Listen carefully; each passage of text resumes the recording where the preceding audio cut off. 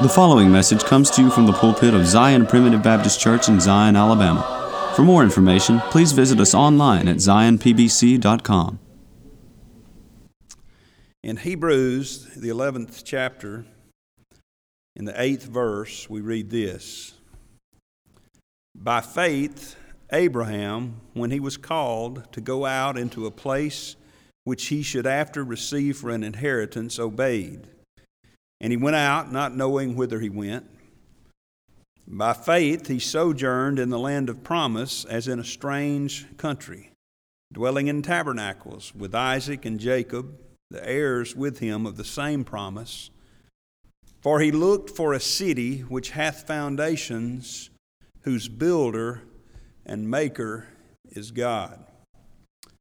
The Lord being my helper tonight, I want to preach to you about Abraham's cities. Abraham's cities.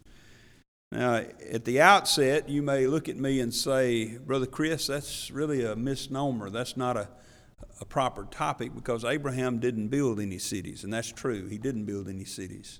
As a matter of fact, we read and just read here that he dwelt in tabernacles, and that's literally tents, movable, nomadic type dwellings that allowed him to move from place to place. He never put down roots.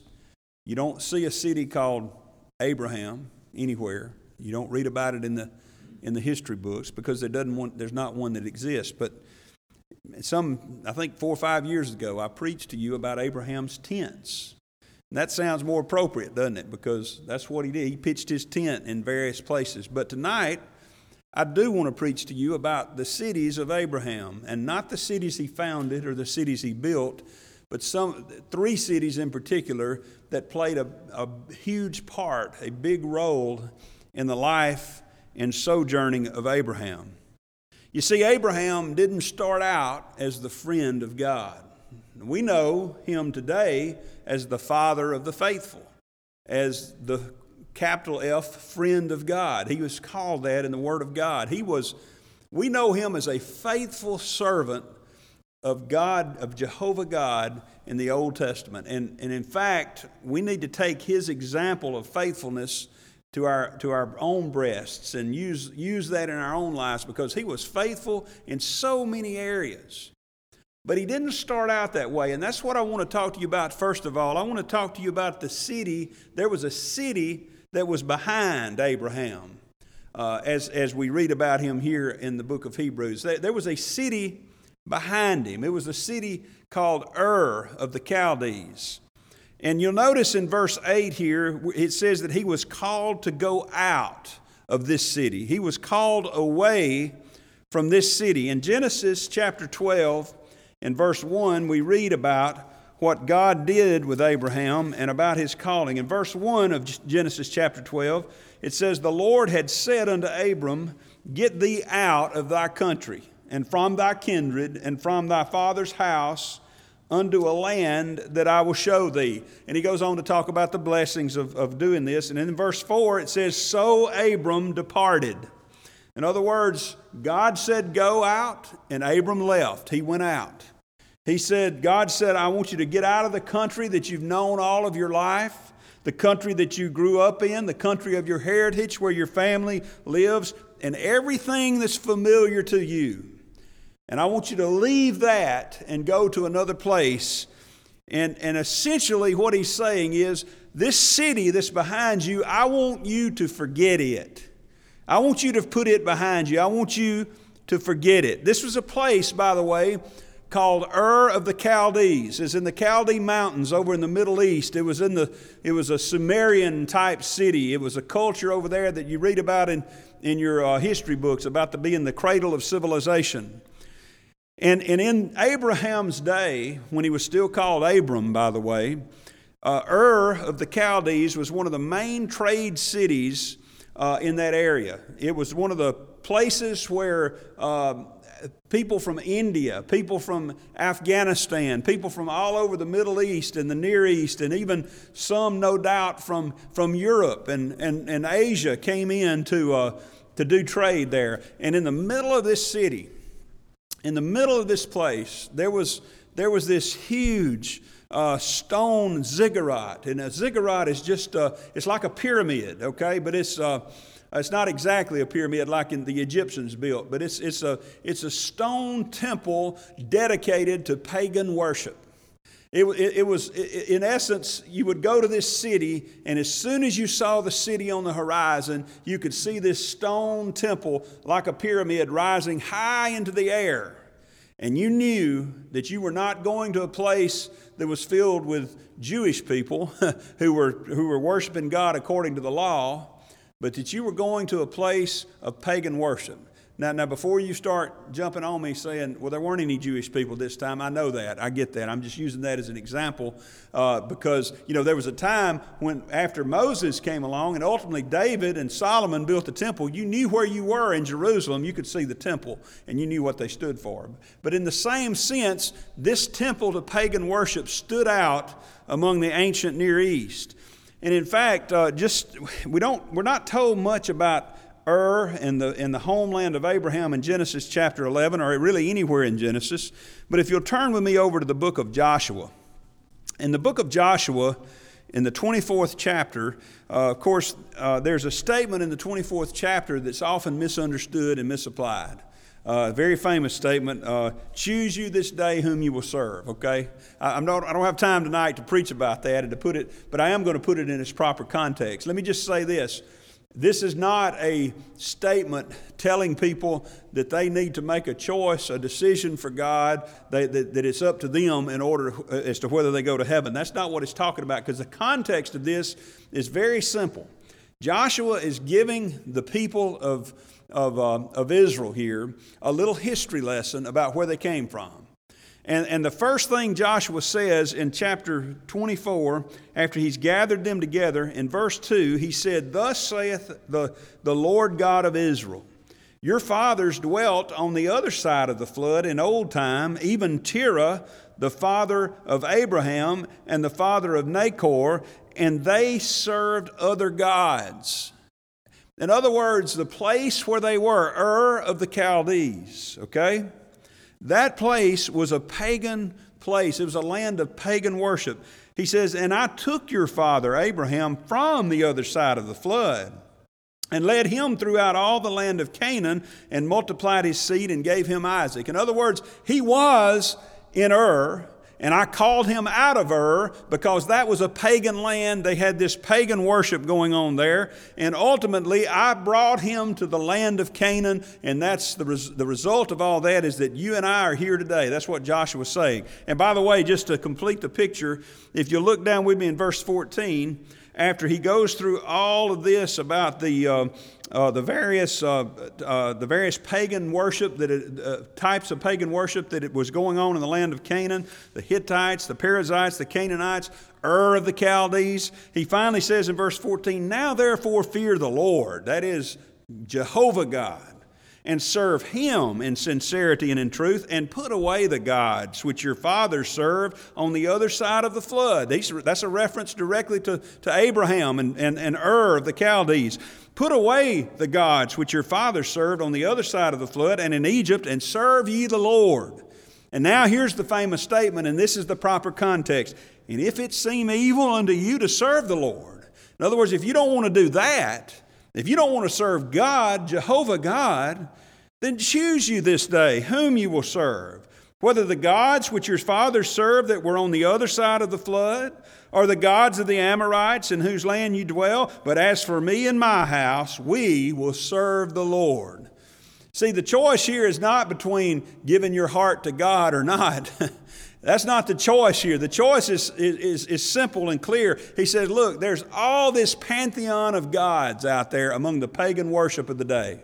In fact, you could go all the way back to Ur of the Chaldees, to Abraham and his parents and his ancestors on the other side of the flood. And if you're not going to serve God, you might as well pick any of these. They're just 6 of one, half a dozen of the other. He said, if you're not going to serve Jehovah God, then you might as well serve the gods that Abram served in Ur. You might as well serve the gods of the Amorites or the Hittites or those other Canaanites out there. But he said, as for me and my house, we're going to serve Jehovah God. See, that's the context there. But the point of all this is that The place that was behind, the city that was behind Abraham was a pagan city. It was a land without any light, at least any true light. They may have had, and they did, had as all children of God do who've been born again, had the Word of God written in their hearts.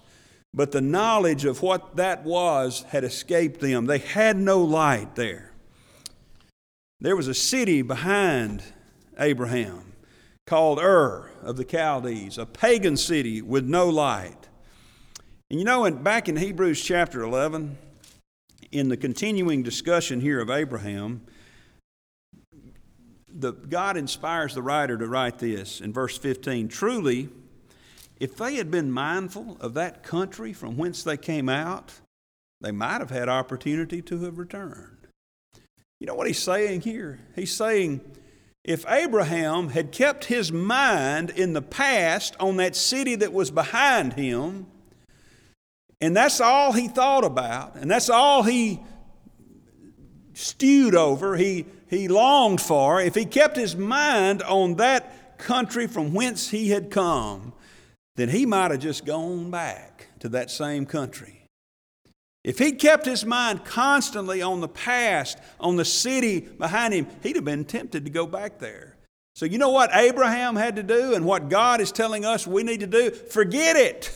The city that's behind us, the city that is in our past, the pagan cities of this world, forget it. Don't keep your mind on that. You know, I believe this is a type to us, or sort of helps us to understand the new birth. Because the city that we came from, the place where we were before we were born again, according to Scripture, was a place that was only conducive to pagan worship. You know what does he tell us in 1 Corinthians chapter 2 and verse 14? He says the natural man. That means the man who's only been born in nature. He's not been born again.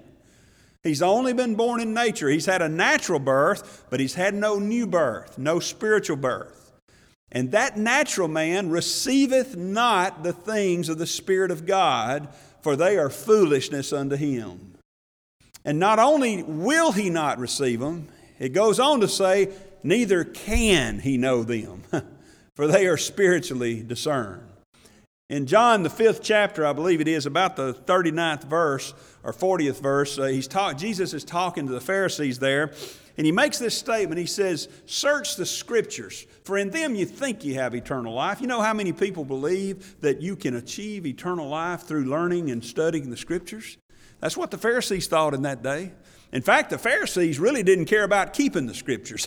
They said just study them and learn about them. Some of the other sects in that day, they actually promoted godly living, but not the Pharisees. They said you just got to study them, and that's how you'll get to heaven.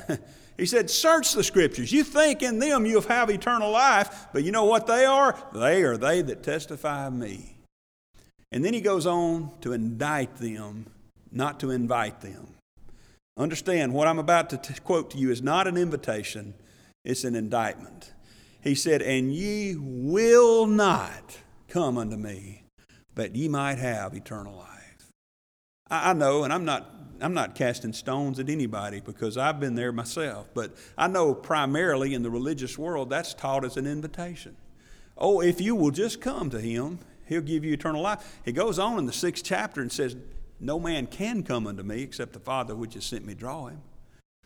He said there's no ability within you. That's where you have to marry Scripture to Scripture. You have to understand the Word of God. You have to rightly divide it. Notice that is not an invitation. An invitation would be, oh, if you'll just come to me, I will give you eternal life. That's not what he's doing. There's a difference in an invitation and an indictment. He's indicting their human nature there. He says, you will not come unto me. I often get, and I've had this conversation not too long ago with someone about the great, wonderful doctrines of the sovereignty of God and salvation. Sovereign grace, the doctrine of election, the doctrine of that God chose His people in Christ before the foundation of the world, and that He predestinated them to be conformed to the image of His Son Jesus at the end of times. Isn't that a glorious doctrine? But people get upset about it. They get agitated because they don't understand it. They get twisted up on it, if you will. And one thing that inevitably that I will get, and you will too if you ever talk to people about it, somebody will come up and say, well, what about the person? What about the person who wants to go to heaven so bad, but they weren't chosen in Christ before the foundation of the world, and therefore they can't? That person does not exist. The person who has a desire for Christ, a sincere love of God, and a sincere desire to be in heaven, that person, that's the strongest evidence I know that he is a child of God. That's the strongest evidence I know that he has been chosen in Christ before the foundation of the world. You know, that's the beauty of being a believer. Did you know that? Listen, let's don't sell believing short.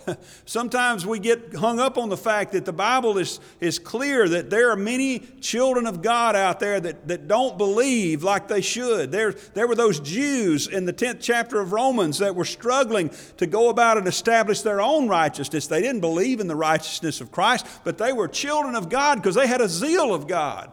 And a reprobate, someone who's not been born again, has no zeal of God. But let's don't get hung up on that to the point of saying it doesn't matter whether you believe or not. It absolutely matters. It matters to you. It's not going to get you to heaven. It's not going to keep you out of heaven if you don't believe. But praise God, it's going to help you to understand a little bit about heaven when you understand and believe what the Bible's taught here. See,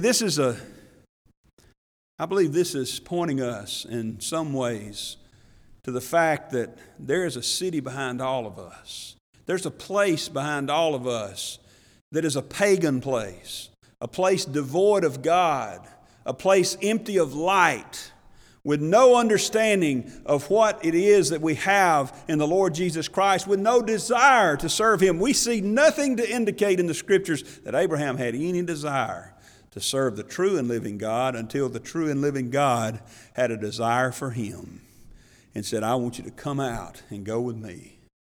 See, you never notice how God's always the one that takes the initiative. But think about this, after Abraham was called out, that's what reminds us a little bit of Romans 8, 29 and 30. For whom he did foreknow, he also did predestinate to be conformed to the image of his Son, that he might be the firstborn among many brethren. Listen, moreover, whom he did predestinate, them he also called. That's the new birth. That's being called out. We've been called out. Peter tells us that we have been called out of the darkness into his marvelous light in reference to the new birth. We were in darkness. We were in a place where nothing was there. God was not there for us. He was there, but we didn't know it. It's like Brother Buddy's preached before. In order to understand the things like that, you've got to have a receiver to get it. Did you know there's cell phone and radio waves passing through this building right now? There's all kinds of TV. Probably there's a TV signal probably permeating this building right here. But it's not bothering us. You know why? Because we don't have a receiver to receive it. They're passing right through, and we're ignoring it because we can't see it. We don't have a receiver to receive it. But if we had a receiver, I'll tell you this. I don't want to let you in on a little secret. We got Wi-Fi here now. But you don't have the ability to receive it because we're not giving out the password, okay? So we don't want everybody out there playing, on Facebook while I'm here, unless you want to put a picture of me on Facebook. But anyway, we don't want all that. You see, you don't have a receiver to receive it. It's like that in the new birth. Until you have the new birth, until you're born again, you don't have a receiver to receive the things of the Spirit of God.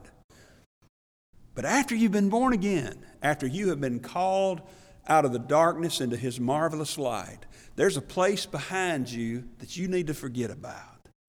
There's a city behind you, like the city of Ur of the Chaldees, that is filled with nothing but pagan worship. There are temples there to pagan gods. You say, I didn't have a temple or an altar to a pagan god. Well, would you rather be fishing than in church? Would you rather be at a sports event than in church? If it's something you put ahead of God, it's something you worship, you see. And back then, that's all you knew. So we need to move forward. The city behind Abraham, the city behind us, we need to forget about that city. But then as we continue reading about the life of Abraham, in verse 11, listen to this of Hebrews chapter 11. It's verse 8 of verse 9 of Hebrews chapter 11. After he is called out, it says, by faith he sojourned in the land of promise as in a strange country. You know, there was a city beside Abraham. There was a city beside Abraham. You remember that? We read about it in Genesis, the 13th chapter. The city of Sodom. The city of Sodom. Look with me back over to Genesis chapter 13. Look at verse 10. And you remember the story here that Lot's herdsman and Abraham's herdsman got into a fuss.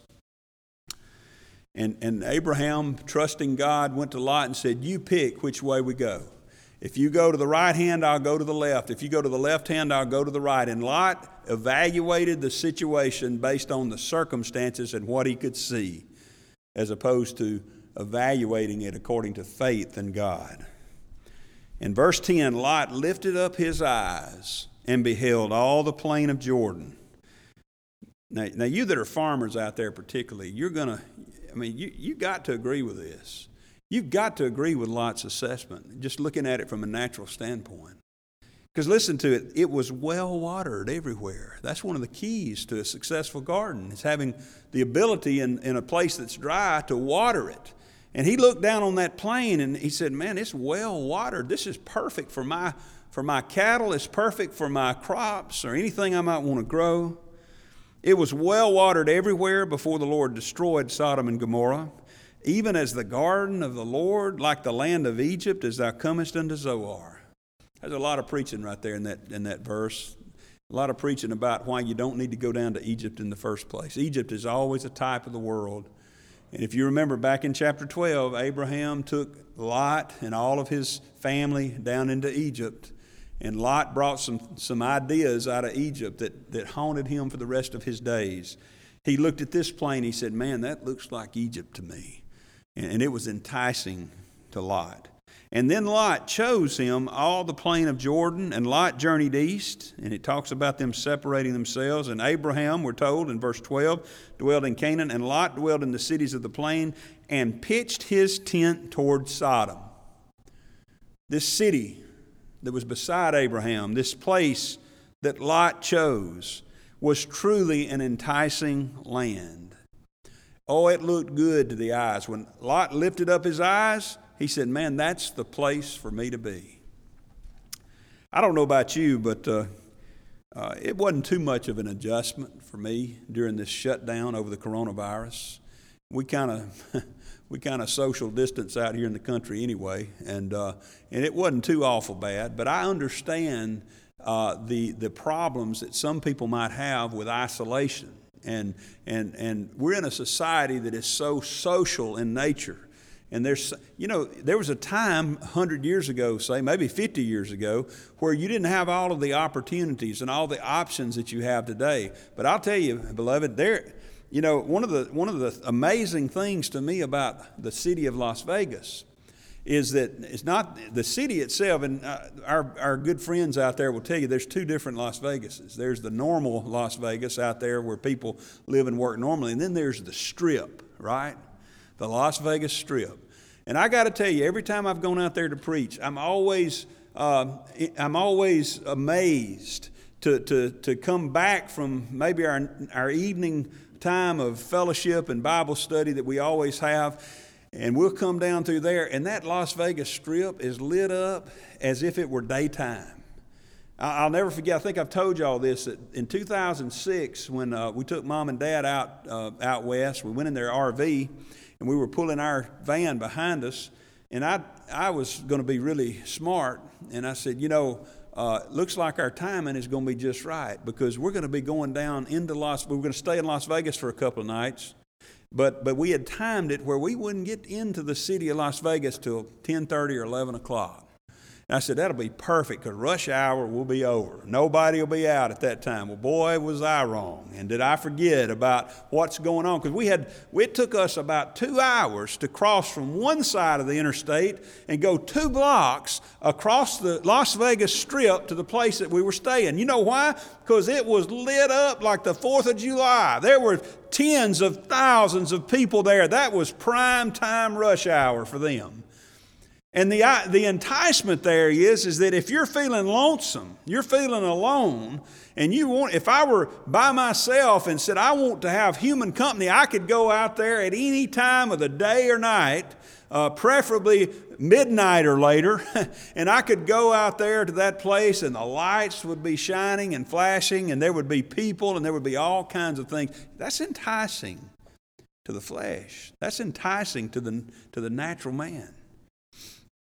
There's a lot of things that are there to draw us. You know, I believe there were some things that were there to draw even Abraham towards Sodom. I believe that there was even a part of Abraham, no doubt. We don't read about this, and I think he was strong about it, but he was a man. And there were probably things about that well-watered plain that enticed him as well. Did you know that Colossians chapter 2 and verse 4 tells us that we can be beguiled with enticing words? We read elsewhere that we can be overthrown by the philosophies of this world. There are things to entice us. Don't ever get so high and mighty that you think, oh, that stuff doesn't entice me. There's a part of you it entices. There's a part of you that's always going to be in there. And the minute you forget about that and you don't keep watch over that, that's the moment you're going to fall. What does he say? Let him that thinketh he standeth take heed lest he fall. I heard Elder Armand Rich put it this way one time. He said that the old human nature is like a spring. He said you can put your foot on that spring and hold it down. And as long as your foot's on there, you're all right. But the minute you take your foot off, it pops right back up where it was. You ever thought about that? That's the human nature.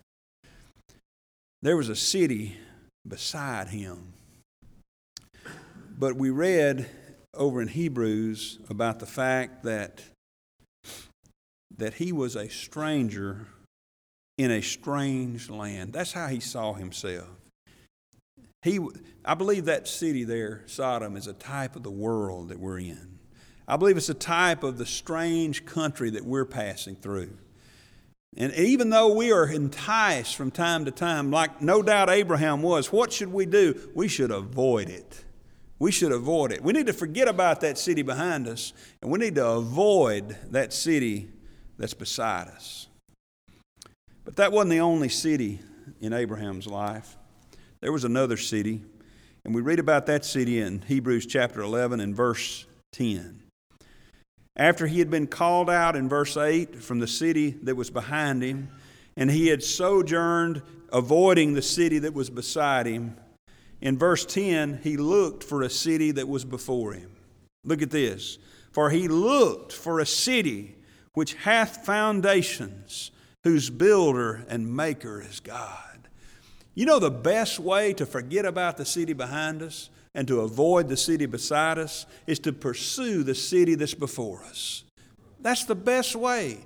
If you're having problems, if you're having troubles in this life, if you're having struggles in this life, you know the thing that will help you the most in this world is to keep your eyes on the prize, as they say. Keep your eyes focused on the city that is before us. For beloved, that is a heavenly city. It's not a man-made city. The foundations here, it has foundations, but its builder and maker is God. You know, a proper and constant view of heaven is that which will sustain us. It's the best antidote in troublesome times. I know these are troubled times. We got all kinds of things happening. We have disease. We have rioting. We have killing. We have trouble within our government. We have trouble within our cities. We have trouble even out in our country. And yet, if I could go on, and if I kept focusing upon that, I would ultimately just stay at home and close the doors and not get out of bed. But you know what helps me to keep going? It's pursuing that city that's ahead of me.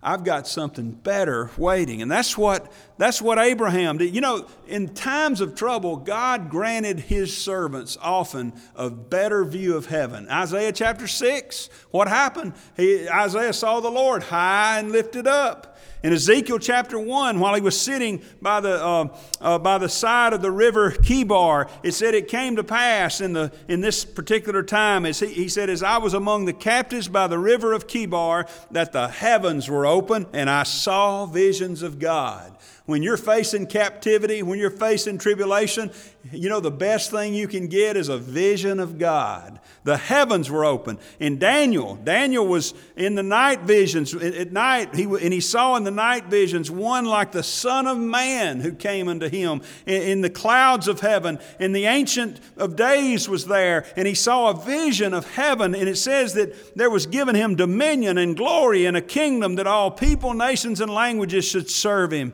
And this dominion was an everlasting dominion which shall not pass away, and his kingdom that which shall not be destroyed. What was it that John needed to see on the Isle of Patmos?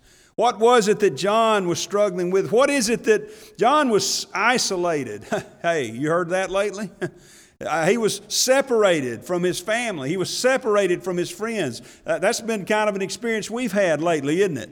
We've been separated from very friends by the decree of the government and by our fear of this virus. But in this time of quarantine, in this time of separation, what was it that brought John comfort? Well, he was there in the Spirit on the Lord's Day, and we're told that he looked around and he saw something, he heard something first, and then he saw something. And it says in verse 12 of Revelation chapter 1 that he turned to see the voice, and he said he saw 7 golden candlesticks, and in the midst of the 7 candlesticks one like unto the Son of Man, clothed and with a garment down to the foot, and girt about the paps with a golden girdle. And he goes on to tell him, I am the first and the last. I am he that liveth and was dead, and behold, I am alive forevermore, and I have the keys of hell and of death. And he goes on to show him a pure, amazing vision of what's going on in heaven right now.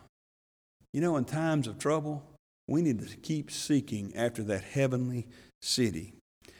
That's what Abraham was doing. That's how Abraham was able to stay faithful. That's why Abraham could say that I've been called away from home. There's a city in my past. I'm trying to forget that because it was nothing but paganism. It was nothing of God whatsoever. It was a place of darkness and no light. And I'm living in a land that all around me are problems like at Sodom. All around me are wickedness. You know what it said about the men of Sodom? That was a beautiful place, but it says, but the men of Sodom were wicked and sinners before the Lord exceedingly.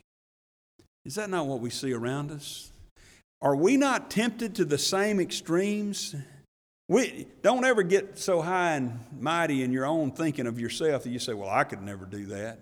Well, I'd never engage in that kind of sin. There's no sin in this world that you are not apt to commit given the right circumstances and being away from God for a long enough time. I know there are some sins that afflict me that don't afflict others, and there are sins out there that afflict some people that don't really seem to bother me. But listen, I could get there fairly easily, just a step or two down that road, and next thing you know, it's like a snowball. But Abraham could say, there's a city beside me that's a city of wickedness, but it's a strange land because I'm a stranger in a strange land. You know why he could do that? Because he was looking for another city. He was seeking a city which hath foundations, whose builder and maker is God. In verse 16, well, let's go back to verse 13 as we bring this to a close. In talking of Abraham particularly and other heroes of the faith in general, the writer here of Hebrews says, these all died in faith, not having received the promises, but having seen them afar off and were persuaded of them and embraced them and confessed that they were strangers and pilgrims on the earth. They had seen them afar off. You know, it's easy for me to see what's right in front of me. But if I'm going to see something afar off, I've got to look for it. I've got to engage in some effort to try to figure out what that is coming up. You know, in order to see the things of God, the only heavenly vision we have today is what I'm holding in my hand right now, this Holy Scripture. That's all we've got.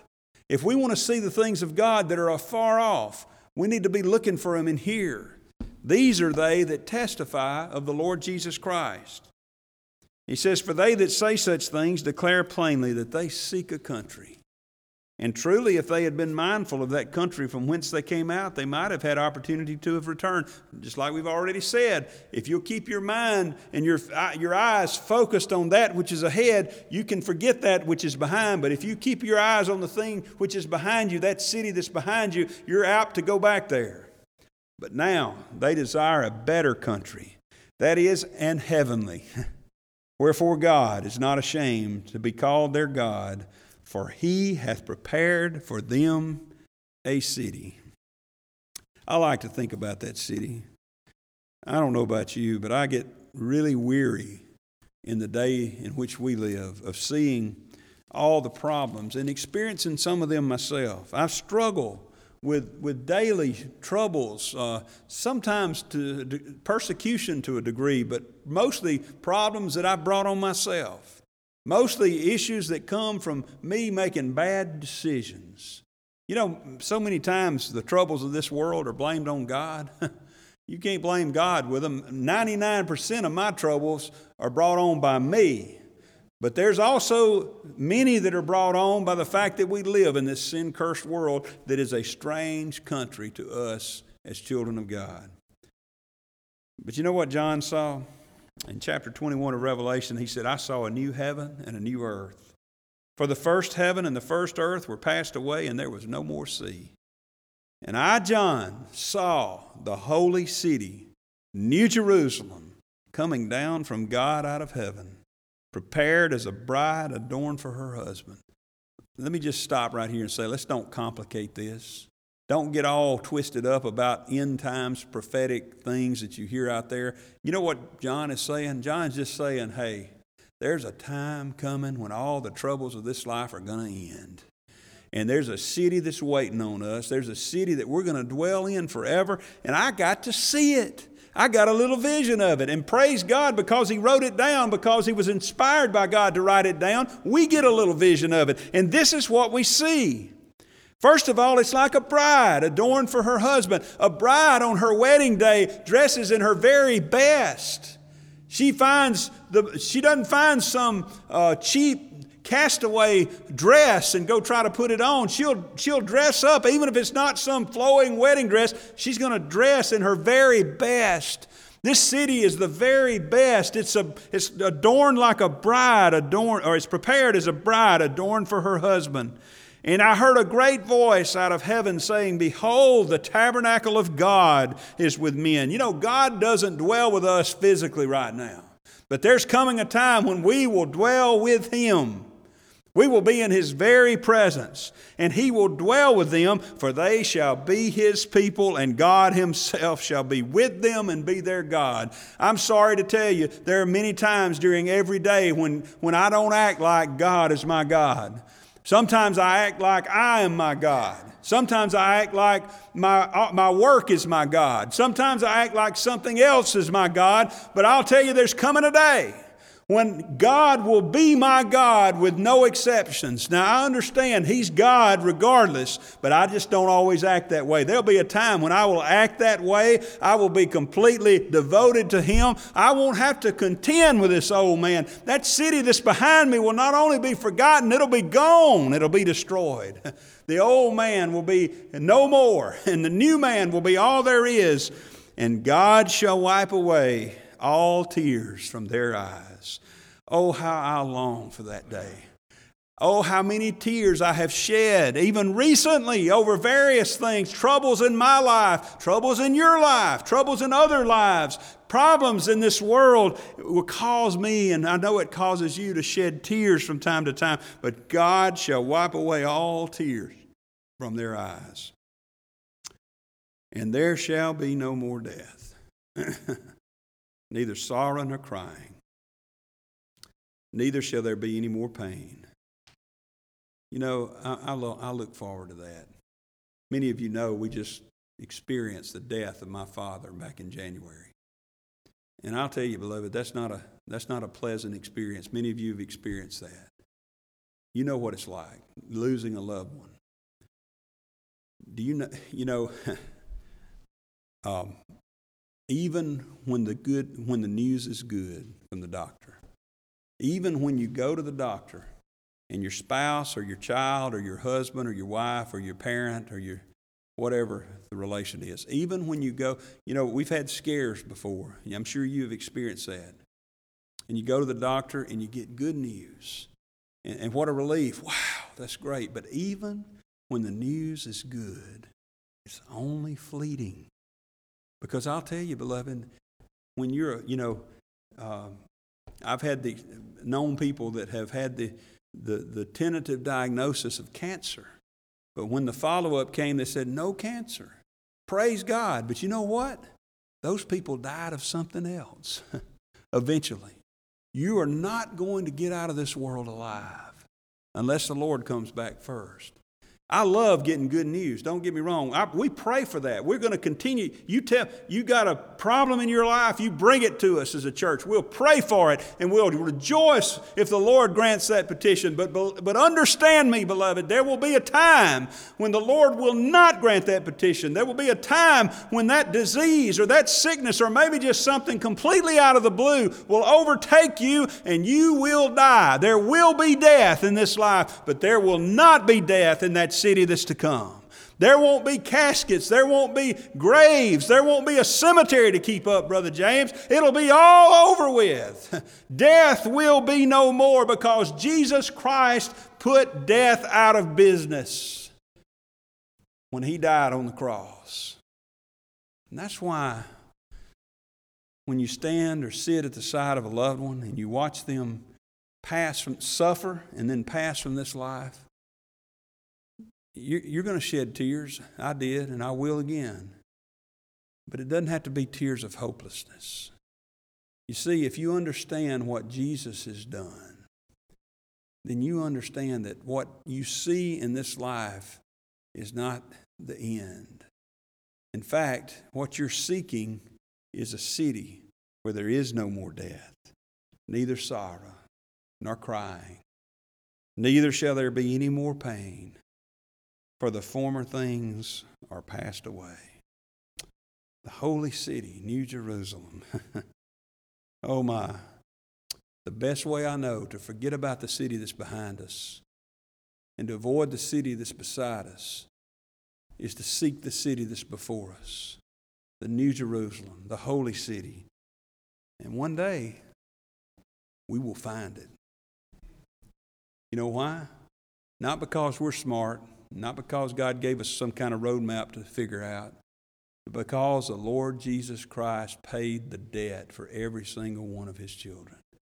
The sin debt has been canceled. The sin debt has been paid for. And because of that, He said, I go to prepare a place for you. He said, let not your hearts be troubled. You believe in God, believe also in me. In my Father's house are many mansions. That's that city He's talking about here. There's a place with many mansions. He said, if it were not so, I would have told you. I'm not lying to you, He's saying. I go to prepare a place for you.